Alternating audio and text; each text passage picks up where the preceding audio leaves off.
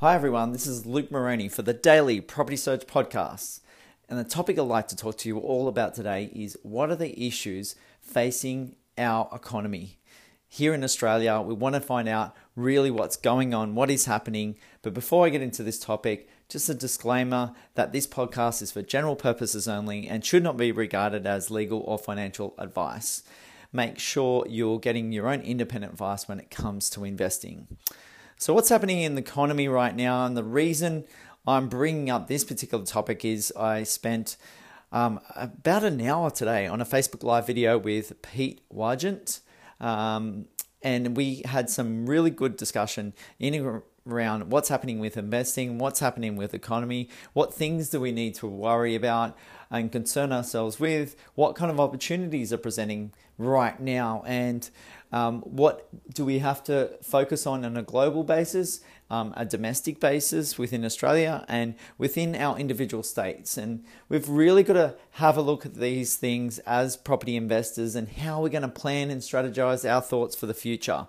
So the first topic I'd like to talk about is in regards to the negatives that are happening in the marketplace right now. And I think this is sort of leading a lot of people to really sit on their hands, not do too much, not think about transacting properties. So not thinking about selling their property to buy another one. They're not thinking about looking to downsize or upsize or upgrade their properties. They're not thinking that it's a really good time to be in a position to do anything because there's so many, people feel that there's so many variables. And there's always going to be variables in a market. We just got to put ourselves in the position that where is our best place in this moment right now. And sometimes it is about going forward and making that decision. All too often we hear that whole idea about, I wish I'd bought property in Sydney 20 years ago or 30 years ago or 50 years ago. And if you bought property in Sydney back in 2012, you would have done very well in the property market. Now, in saying that, we've had a pullback in the property market by 10% during 2018, and we're probably going to see some further declines coming in this year. But again, that's presenting opportunities, but you've got to take those right opportunities. It's not about going into the market just because things are going down and you just buy frivolously. You really want to go in there and think about what kind of purchases you want to make, and is it going to be right for you in your risk levels right now. So we'll talk about the negatives. And why people are sitting on their hands right now is around those different things that are happening in the national elections. If Labor, the party, get in and negative gearing, capital gains tax changes are made, that could put us in a worse point in terms of property prices, especially in the Sydney and Melbourne property markets, and what's really going to happen with that. We don't know at this stage when a thing's going to get implemented. They're probably talking about by 2020 would be a case in point for them to think about putting that the negative gearing changes in place. So again, it's a wait and see. But as a savvy investor, you want to put yourself in a position where you're working with the rules at that particular time, and what is your position and how are things going to look in 5, 10, 15 years time, or even like 12 months time when it comes to some of these decisions that are being made. Other things that are negative in, I guess, what's happening around our marketplace and our economy is there is definitely a construction slowdown. So less building approvals are coming through, less buildings are being completed right now. There's a whole thing, and I read an article that was sent through to me today from the Australian Financial Review about the number of cranes that are in Australia. The number hasn't increased too much in the last, or just slightly increased in the last 12 months, but there are forecasting for less of these building approvals come through, and the likes of Multiplexer, who has got the majority of the cranes or the most cranes out there in the Australian marketplace, are seeing a situation in Melbourne as an example of 53 cranes in the sky right now in place.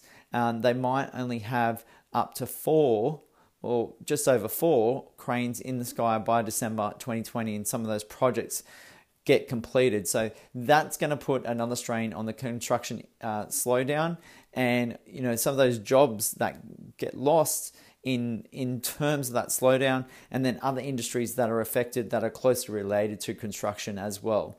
We're seeing lower bank valuations for off the plan properties. More and more of those are coming through as tighter lending conditions happen, and a fear from the valuers and the lenders out there to put higher valuations on there when they see markets decline like they have, and tighter lending all around in the economy. I think there is a sense, a little bit of the banks wanting to lend and putting out some specials in regards to 10-year interest-only periods.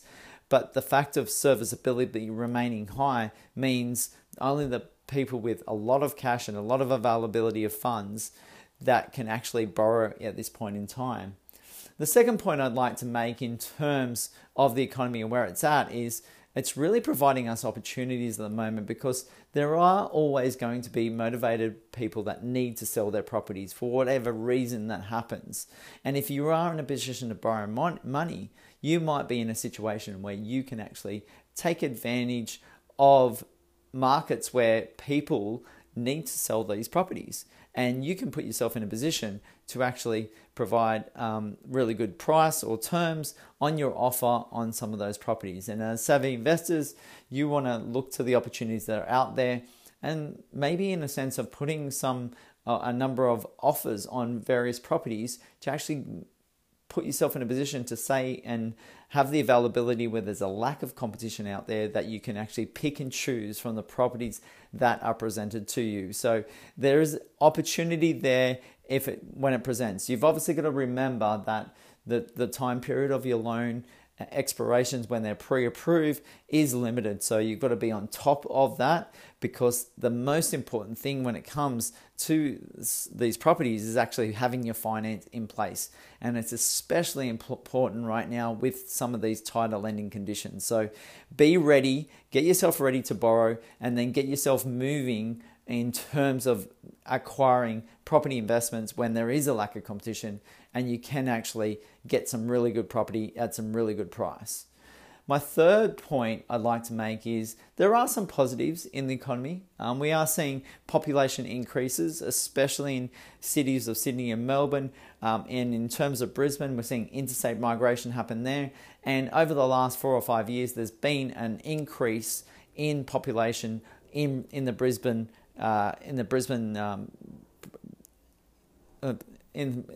property, or the population, I should say, the population numbers coming through up to Brisbane, as opposed to Sydney and Melbourne, where they seem to fluctuate at different over the different years. So watch out for those population increases.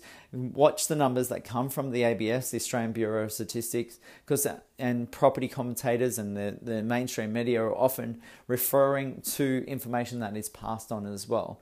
So if you hear talk of people moving up to southeast Queensland, maybe that's a situation where there is a market where it's going to be in a positive sense, and that things are going to rise.